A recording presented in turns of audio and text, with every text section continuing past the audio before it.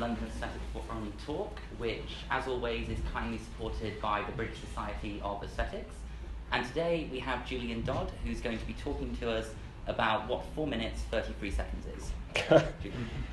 Okay, so I'll talk about the work here, just to be clear. And I thought what I'd do is, a couple of days ago, is look through the abstract I sent you. And it came as quite a shock.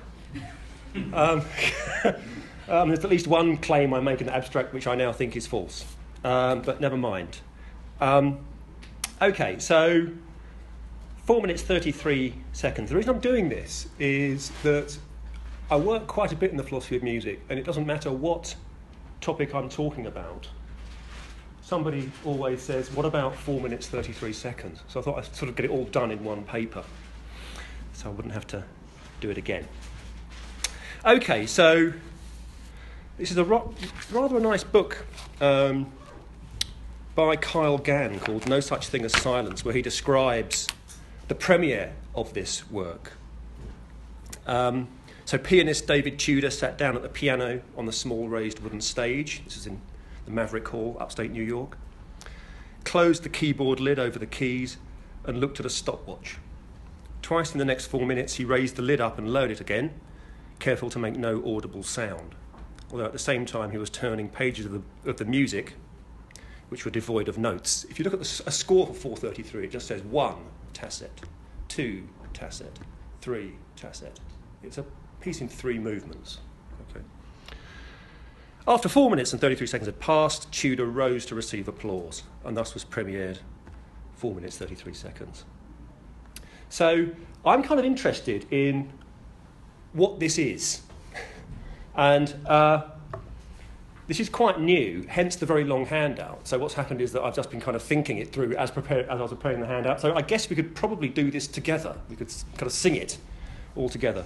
But I'll say a few extra things en passant. So what's going on here? I'll start by kind of telling you what I think the work is about. And then I'll get on to the issue of what it is. And as we'll see, that I want to kind of disambiguate that question, talk about its ontological nature, talk about what art form it belongs to, and what artistic genre it belongs to.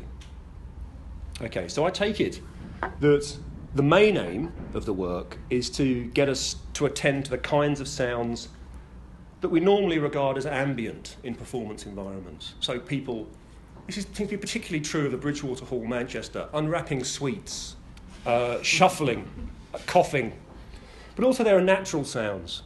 You know, the sound of the street outside, again in Manchester, mainly roadworks, that kind of thing. To remind us that such sounds are ever present, and, as Stephen Davis says here, to bring us to appreciate their naked aesthetic potential. That's to say, the aesthetic interest they have for us when listened to purely as sounds, and not, for example, as music or artistic events of any kind. So here's the quote from Cage to that effect. He says, "There's no such thing as silence." I'll come back to that claim. "What the audience thought was silence because they didn't know how to listen was full of accidental sounds." I love this quote, actually, particularly the end. "You could hear the wind stirring outside during the first movement. During the second, raindrops began pattering the roof. And during the third," I love this bit, "the people themselves made all kinds of interesting sounds as they talked or walked out." Okay? So I take it that's the main aim, to draw our attention to these sounds and to encourage us to appreciate them aesthetically. I think there are subsidiary aims too. I won't talk so much about those today. I think one serious aim is to try and compose a work in which all traces of the composer's ego are removed. That's to say, in which the sounds we listen to are none of them produced or selected or appropriated by performers carrying out his instructions. Okay. Cage was very interested in kind of loosening his control on his compositions. So you may know he composed a piece called Imaginary Landscape No. 4. This is the piece for 12 radios. 12 radios, 24 performers, I think. 2 knobs on each radio. This is the old days, folks. Okay. One is a volume knob, one is a tuning knob, and there are instructions in the score as to what the performers are to do. You know, twist it a little bit that way, and this one a little bit that way. And that's kind of loosening control on, as it were, the sound structure that's produced, because much is left to chance. It depends where the piece is being performed as to what radio sounds are picked up, etc., etc. And he was kind of interested in kind of withdrawing as a composer. But this is, of course, another step altogether.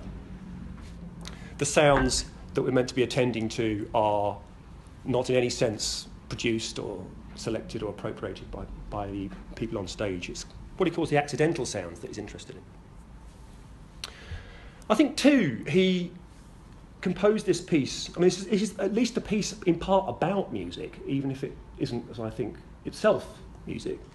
And I think he wanted to comment on the relative lack of interest in the Western classical music we listen to in concert halls. I think this was his view. So, I mean, there's quite a famous remark of his, which I'll read out. He said, I agree with the African prince who went to a concert in London and afterward was asked what he thought. He'd heard a programme of music that began with Before Bach and went up to modern times, and he said, why did they play the same piece over and over again? Right, so I think that he was also making a comment on the kind of music we were listening to in concert halls. Maybe it might be worth our while listening to these kind of accidental sounds. They might be at least as, or maybe more, aesthetically interesting. He called these sounds kind of undomesticated. Okay, so going back to the main aim of the work, which is to get us to attend to these sounds normally regarded as ambient, how does the work do this? I take it by framing those sounds occurring during the temporal boundaries of the performance. So the performers, or the collective performers' silence and inactivity, directs our attention to the accidental sounds that Cage is interested in. I say performers, possibly plural, because nowhere in the score does it say that this is a piece for one pianist. If you go on YouTube, I think you can see a full orchestral version that was delivered at the Proms, I think the Scottish Symphony Orchestra, which was particularly enjoyable. I liked it partly because the conductor really got into the swing of things. So after each movement, you kind of went... good fun. Right. So, we're framing these sounds. The performance frames the sounds, directs our attention to them, precisely by the performers not doing anything. And of course, this is still quite a controversial piece. It certainly was at the time. As I say on the handout, its initial reception was characterised by puzzlement and quite a lot of irritation. There's a couple of sad little remarks from Cage. He says at one point, I had friends whose friendship I valued and whose friendship I lost because of that. They thought that calling something you hadn't done, so to speak, music, was a form of pulling the wool over their eyes, I guess. And then he said, they didn't laugh. They were irritated when they realised nothing was going to happen. And they haven't forgotten it 30 years later. They're still angry. Okay. That remark about they didn't laugh is kind of quite interesting. I mean, there is a kind of a fun element to this composition, I think. I think he did want people to sort of reflect upon the conventions that are present in kind of concert halls and kind of have a bit of a chuckle about it. And in fact, there's another clip on YouTube too of him where he was appearing on an American game show. You might have seen this. It was one of these American game shows where the panel have to guess the job of the kind of person they're being presented with, what they do for a living. And one week it's John Cage. He's in the 60s. It's rather sweet. And the stage has been set up for him to perform one of his slightly outlandish pieces for kind of, he's letting water into baths, he's turning radios on and off, he's popping balloons, kind of like strutting across the stage doing all these things, very carefully choreographed. Before he does that, the host decides that they're not going to play the game anymore. They're just going to let him play this piece and see what everyone makes of it. And the host says, look, you do realise, Mr. Cage, that some of this audience, even though they're a nice audience, they're going to laugh at you. And he does say, well, I'd rather laughter than anger. So he's quite keen on laughter. Okay, but they were still angry, these people. And when the full orchestral version was broadcast on the BBC, there were certain online comments that were prompted, including calling it absolutely ridiculous, a gimmick, stupid, and the Emperor's new clothes. So this is a kind of a piece that's sort of prompted quite a lot of hostility, and I think that it's misunderstood. And one of the reasons why the response has been so hostile is that it's been misunderstood, and people don't know what kind of thing it is. They've been assessing it under the wrong categories. That's my thought. So my question is, what sort of thing is this work? And I'll distinguish between three sub-questions. An ontological question, what's its ontological nature? And then two kind of art categorial questions. One is what I call art formal. Right. Which art form does 433 belong to? There's been a lot of debate about, well, a lot. People always say, there's been some debate about that question, about whether it's music or not. And Stephen Davies in 1997 wrote a paper about whether 433 is music, concluding that it's not. Other people have responded by saying there can be silent music, Andrew Carnier for one. So I'll be talking about that question. I'll also be talking about the question of what artistic genre or genres the work belongs to. Okay, so these questions matter, I think. And damn it, I think they matter in themselves to philosophers of art.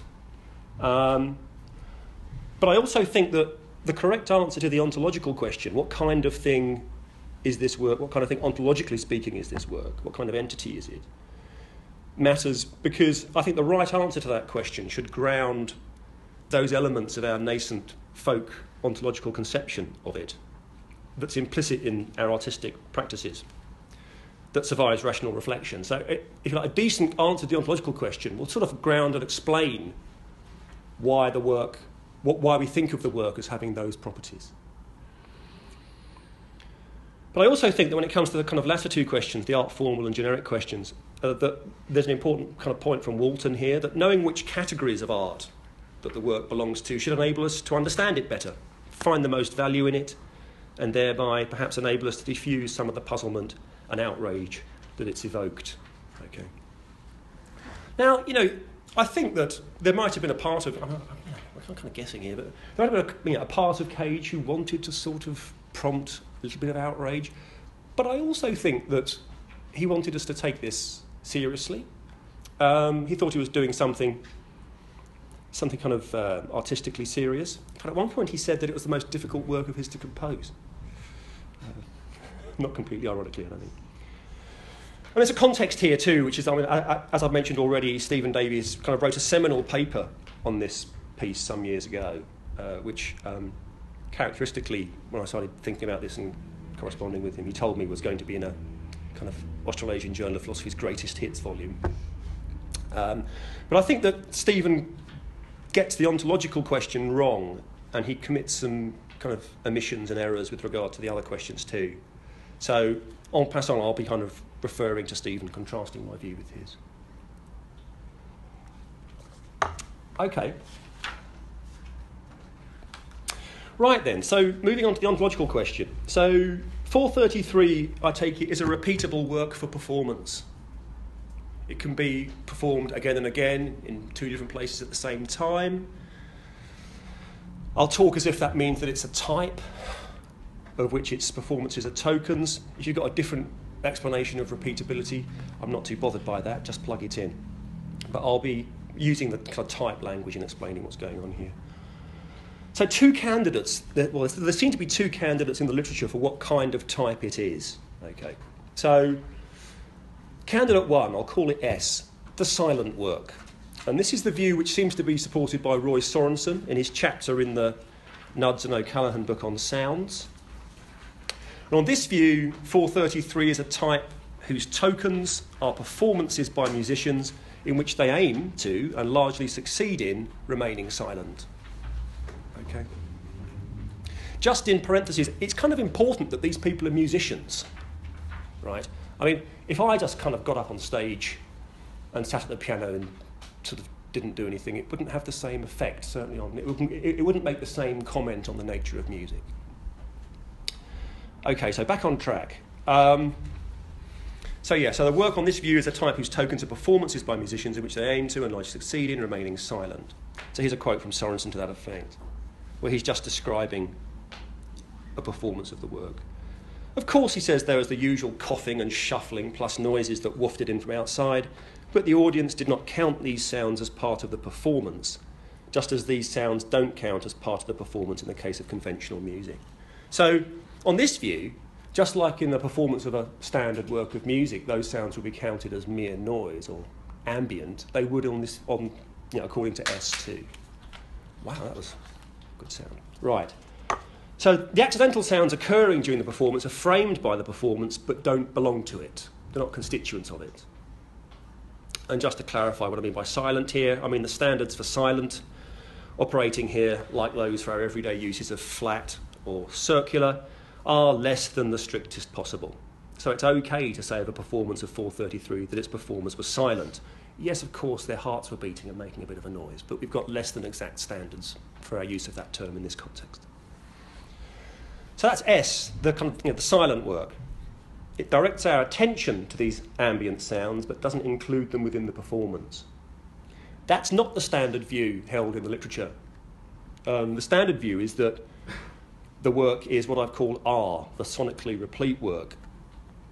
And on this view, the work is a type whose tokens are performances comprising all, or most, a little complication, of the sounds audible at these performances. So on this view, 433 isn't a silent work. A performance just includes all of the sounds taking place at in that say, concert hall during the temporal boundaries of the performance. Okay, so the sounds comprising a token of the work are overwhelmingly sounds that are not made or selected or appropriated by the people to whom the score is addressed, the work's performers. So the token includes those sounds, but the sounds included within that token are largely unperformed sounds. All or most. Why the complication here? So there's a nice little question about, so given that the aim of the work is to get us to attend to the sounds normally treated as ambient in concert halls when we go to listen to a piece of music, or accidental, what about if people in the concert hall deliberately make sounds to stop us from attending to those ambient sounds? What if they want to, as it were, bilk the aim of the work? One might think then that those sounds will not be classed as part of the performance and will be noise occurring at the same time. That's certainly Carnier's view. I'm happy to go with that, hence the all or most. You might want to say that, if a couple of people in the audience stand up and sing the Marseillaise with a view to putting everybody off from attending to these ambient sounds, then okay, they're not going to be part of the performance, fair dues. Nothing much hangs on that. Right, so my thinking is, you know what happens when you do philosophy and you're kind of intrigued by an idea and then you think, oh, what the hell, I'm just going to argue for this.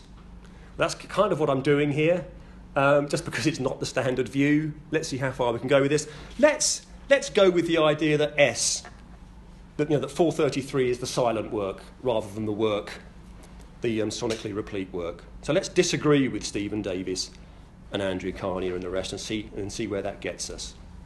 So, first of all, I think that Stephen's suggestion that Cage clearly commits to the work being R, the replete work, the sonically replete work, is very overstated. I don't think he clearly commits himself to R rather than S. The thing about John Cage is that he said a number of things that don't sit terribly well together. He's not a philosopher. He's not particularly interested in the kind of nice questions that we're interested in. He's very interested in the point of this work, it seems to me, but not particularly this nice ontological question. Anyway, yes, Cage does say that my piece 433 becomes in performance the sounds of the environment. That might encourage the reading according to which a performance of the piece includes the sounds that occur within the temporal boundaries. But it seems to me that that's likely to be loose talk, which Cage is just using to remind us of the work's point, which is to get us to attend to the environmental sounds taking place. And in any case, Cage calls 433 his silent piece and says he wanted to compose a piece of silence. I mean, so I just think that there's just, it's just not clear what Cage thinks, really. I think more interestingly, certainly if we take the work to be S, the silent work, then Cage can achieve what he intended to achieve with it. Right, so taking S to be the work is certainly consistent with Cage's aims. So, I mean, of course, one way in which, as it were, the work can draw our attention to everyday sounds is by drawing those sounds into a performance of it, which is the kind of sonically replete view. But another way of doing it is, as it were, by thinking of the work as kind of hear-through, analogous with see-through, in performance, a work whose performances are constituted by silence, and by virtue of being that, thereby bringing those sounds occurring at that time to our attention. I think likewise, the work can still make the point that sound is ubiquitous. As Cage puts it, there's no such thing as silence. In the following way, a performance can be silent in the kind of everyday, less than strict sense, and also draw our attention to the putative impossibility of silence in the strictest sense. Saying, look, here's a performance of the silent work. The performers are being silent, yet there are all these sounds taking place that we should be attending to. That's fine. And I think it can still be true as well that a performance of the work can, as Cage puts it, accept ambient sounds and being capable of being interrupted thereby. Kind of depends what you mean by acceptance here. I think that the way in which the work or a performance of the work accepts ambient sounds could be analogous to the way in which a picture frame accepts what lies within it. And according to that analogy, the ambient sounds accepted by the silent work no more interrupt it than does a picture crowd out its frame. Okay, so that talk can just be interpreted in that kind of metaphorical way. So far what I've said is that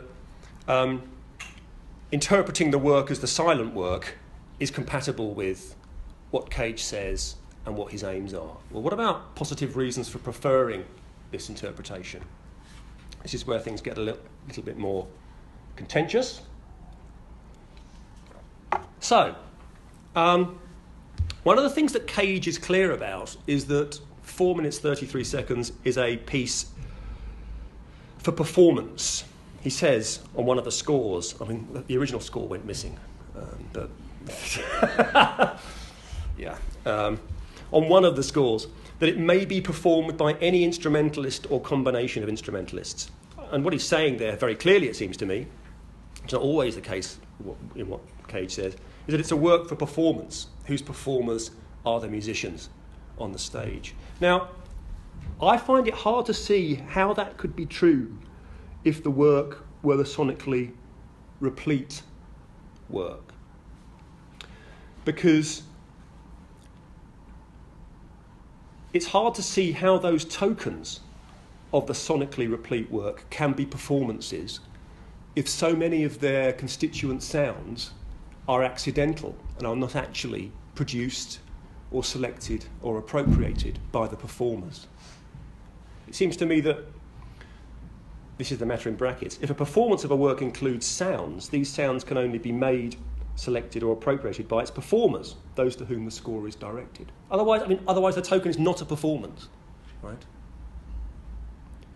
So Cage wants it to be the case that this is a work for performance, but if the token includes all of these unperformed sounds and sounds that have been produced other than by the performers, I think it's wrong to see the token as a performance and hence the work as a work for performance.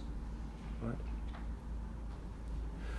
So if the constituent sounds aren't performed in the sense of being produced by the performers by virtue of following the composer's instructions, or appropriated by the performers or selected by the performers in virtue of following the composer's instructions. And I don't think we've got a performance of a repeatable work here. We've got a token of a repeatable work, but it's not a work of performance. Okay.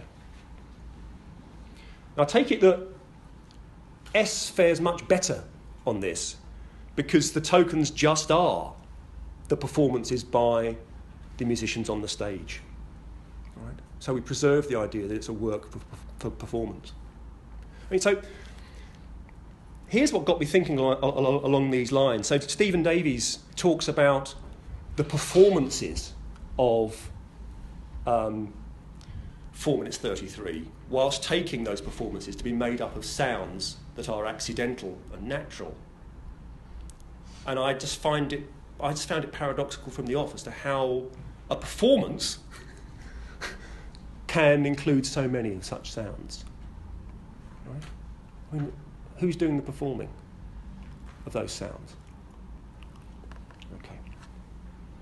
I mean, it needn't be that the performers produce the sounds. They could appropriate them, as in the case of Imaginary Landscape number 4, by twisting the knobs on the radio. But it's got to be the case that the sounds making up the performance have to be produced by people following the composer's instructions. All right, that's the first reason. Second reason for preferring the view of the work as S. It seems to me that one of the things that Cage wants us to do is to appreciate the environmental sounds a performance draws our attention to as the pure sounds they are. That's to say, as not having a musical or artistic character. Right? Fully undomesticated. Right? It seems to me that if the work were the sonically replete work, then those sounds would be taken up into a performance of a work of art. And I think that would give those that would make those sounds artistic in character for us. We'd hear them as, if we understood the work properly, we'd hear those sounds as constituents of an artistic enterprise and hence as elevated to the status of art. Okay. Again, I think that 4 minutes 33 avoids that problem. Treating 4 minutes 33 as S avoids that problem because the environmental sounds framed by a performance don't belong to that performance. Right? The performance directs our attention to those sounds, but those sounds are not actually a token of the work, so they're not part of an artwork. So I think those considerations should make us prefer a conception of the work as the silent work rather than the sonically replete work. So there endeth part 1 of the paper. Okay, the art form question. What art form does 4 minutes 33 seconds belong to? And this is the one where people have a lot of intuitions and are liable to express them vehemently. So, art forms, artistic categories that explain why works of that kind are produced using certain media and not others. You know, why did Roth use words rather than paint to produce American Pastoral? Damn it, he was producing a novel, not a painting, right? You know, why did Rodin use, stone or whatever, if he used the thinker rather than words? He was using a sculpture, damn it. Okay, so pitching into this debate about what art form 4 minutes 33 seconds belongs to. The standard view, I think, is that it's not a work of music. Although when I talked to some people in Leeds about this, and there they were much less sure about this than I am. Here's what I agree with that standard view, although I don't think people quite give the right reasons for it. But here's what I think. So, and I was called an essentialist for my views on music.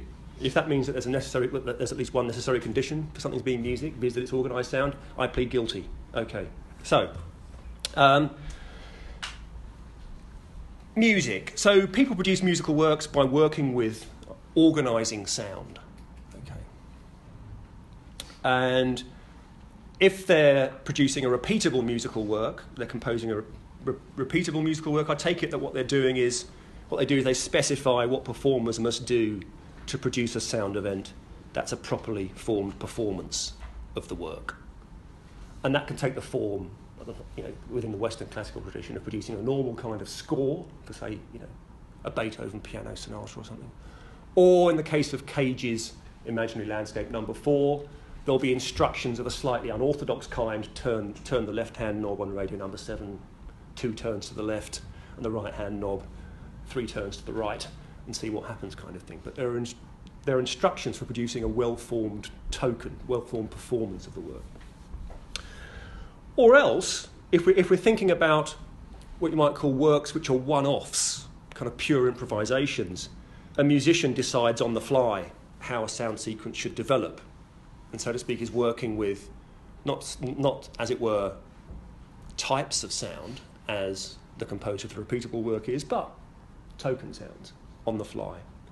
So it might be an urban myth that Jarrett did this, that he walked onto the stage in Cologne and just started playing, and just played for about 2.5 hours, the Cologne concert. And it was meant, the official doctrine there is that he just improvised, he just freely improvised. But he was kind of deciding on the fly how the sound sequence would develop.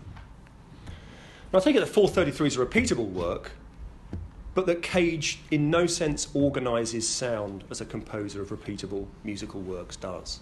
Okay.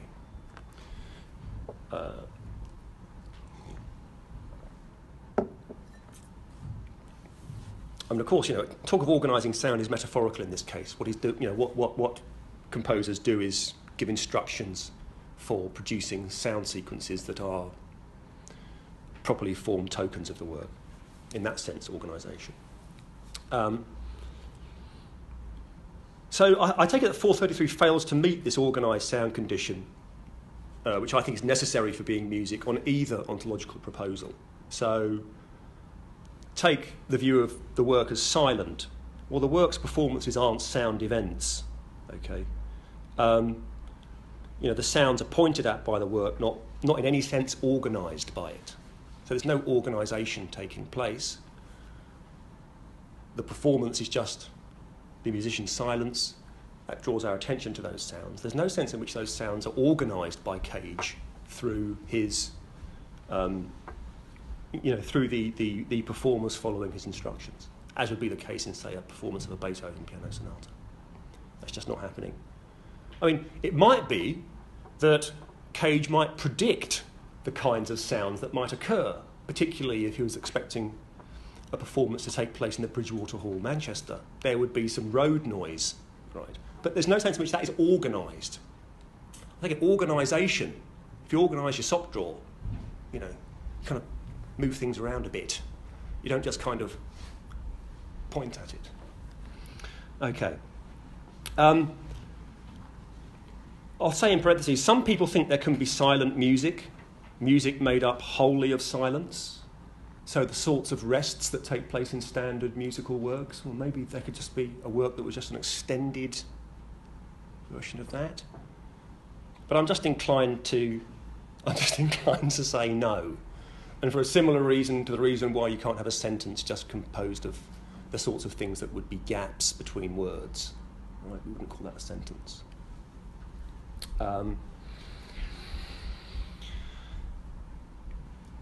In conversation, Aaron Meskin said, well, couldn't we think of 4 minutes 33 as being kind of like music, but with this kind of really contra-standard property, using the kind of Waltonian term, of being composed wholly of silence, and that might really explain the shock that people feel when they first listen to a performance of it. This is a really contra-standard property, the sort of property that kind of counts against its being music, but nonetheless it is music, Aaron thinks. I wasn't too convinced by that. I just think that for something to be music, it has to be organised sound. But I also think that we can explain the shock, if there is shock that people feel, by just thinking that, in this way, they turn up perhaps fresh-faced, expecting to hear a work of music, and they don't. Right? They're presented with something else. That something else, it seems to me, is a repeatable work of performance art rather than music. So though, the work is in part about music, it's not a work of music. In the abstract, I say, it's a work of theatre. I don't think it's a work of theatre either, actually. There are certain theatrical elements, kind of gesture, that are used, but for sure the musicians aren't acting. So I think it's better seen as a kind of repeatable work of performance art. And interestingly, this isn't an argument, folks, interestingly, Alan Caprow, the originator of The Happening, was one of Cage's students. So it's kind of a repeatable work of performance art. There are other such repeatable works. I mean, to be a work of performance art, a work needn't be an unrepeatable one-off. So if you take a work like Vito Acconci's Seedbed, do you know about this work? It's not very nice. It's the wanking piece, right? He's just underneath a ramp, working away, saying kind of lewd things about the people who are walking over the top. It's repeatable. He's performed it in many different places. That's show business, I guess. All right. So this is a work of, a repeatable work of performance art, and to that extent, a bit like Seedbed, but not as horrid. Right. Okay. So now I'm on to the third part of the talk. I think I'm doing okay for time. Yeah. It'll be about 10 minutes, if that. So now we're on to the question of what genre 433 belongs to. So I think it's ontologically speaking, I think it's best seen as the silent work. It's not music. It's a repeatable work of performance art. What genre does it belong to? Well, what are genres? Well, they're artistic categories that group together works, roughly speaking, not according to the media those works are in, but according to the purpose with which these works were produced and hence how they should be appreciated and evaluated. So think of categories like tragedy, comedy, noir, satire, maybe even feminist art is a genre. I think what's important about genres is that they can be cross-media. Okay, so novels and films can be noirs, films, plays and graphic novels can be tragedies, etc., etc. Some genres are cross-media, cross-art form, in other words. So I'm working up to an answer to the genre question. So, conceptual art, it seems to me, is a cross-media genre. It seems... I've already noticed in this talk there's a lot of "it seems to me that P, therefore P" going on, but don't be alarmed. It seems to me that the obvious thing to say about conceptual art, ontologically speaking, is that works of conceptual art are ontologically diverse, right? So you can have conceptual artworks of very different ontological categories. So maybe some such works are material objects. So Duchamp's Fountain, the urinal with R. Mutt, 1917, written on it. The obvious thing to say about that, although some people have denied it, is that it's the urinal. The work is the urinal. And then you've got works like Robert Barry's Inert Gas Helium. He went off into the desert and released some helium into the atmosphere. The way in which he described that work as taking place at a certain time suggests to me that maybe the artwork there is an event. The event of his releasing the helium into the atmosphere, which he recorded with some photographs. It looks like the artwork's an event. And maybe some such conceptual artworks are types. So Robert Barry's All the Things I Know, but of which I'm not at the moment thinking, is just that text. And he says that it can take many forms, right? So you could sort of instantiate that work over there, or on a chalkboard or whiteboard, wherever. It looks as if the work there is a type roughly speaking, it will be a kind of a sentence type or a string, linguistic string type. Okay, so it seems to me that, as I said, conceptual art's a cross-media genre. Yes, works of conceptual art are ontologically diverse, but what makes something a conceptual work has nothing to do with the technologies used in its production, but with its point. I take it its point is to provide us with intellectual rather than aesthetic interest. That's what makes something a conceptual work. This is kind of rough and ready. I'm following Goldie and Shellacant here, right, who are the experts, okay, on this. So, for example, if you come across Fountain and you marvel at the beautiful curves on this piece, the wonderful, shiny, kind of lustrous surface, I think you've rather missed the point of the work. The work, maybe it does have these aesthetic features, but the point of the work is to take us to a region more intellectual, perhaps, than aesthetic. Okay, so you know what I'm going to say now. I'm going to say that 433 is a work of conceptual art, and that its value lies in the intellectual interest it affords us. That's to say, in getting us to see that sounds are ubiquitous and can be appreciated aesthetically as sounds. Now, of course, in a successful performance of the piece, I take it you will aesthetically appreciate these sounds as sounds. But the work itself, qua silent work, is not itself appreciated aesthetically. It's hear-through. It's aesthetically inert, but it's something which enables us to appreciate, if it works on us well, it gets us to appreciate the sounds it points to for the sounds they are aesthetically. Just to reinforce a point on the distinction between genres and art forms here, and that you can have cross-media genres. So on this view, 433 is both a work of performance art, that's the art form, and it's a piece of conceptual art, that's the genre. Okay. So it could be a piece of music and a piece of conceptual art. It just isn't a piece of music in my view. Okay, so now I'm getting really towards the end here. So, look, where does this leave us? I've answered the three questions, and I think it might enable us to be a little less irate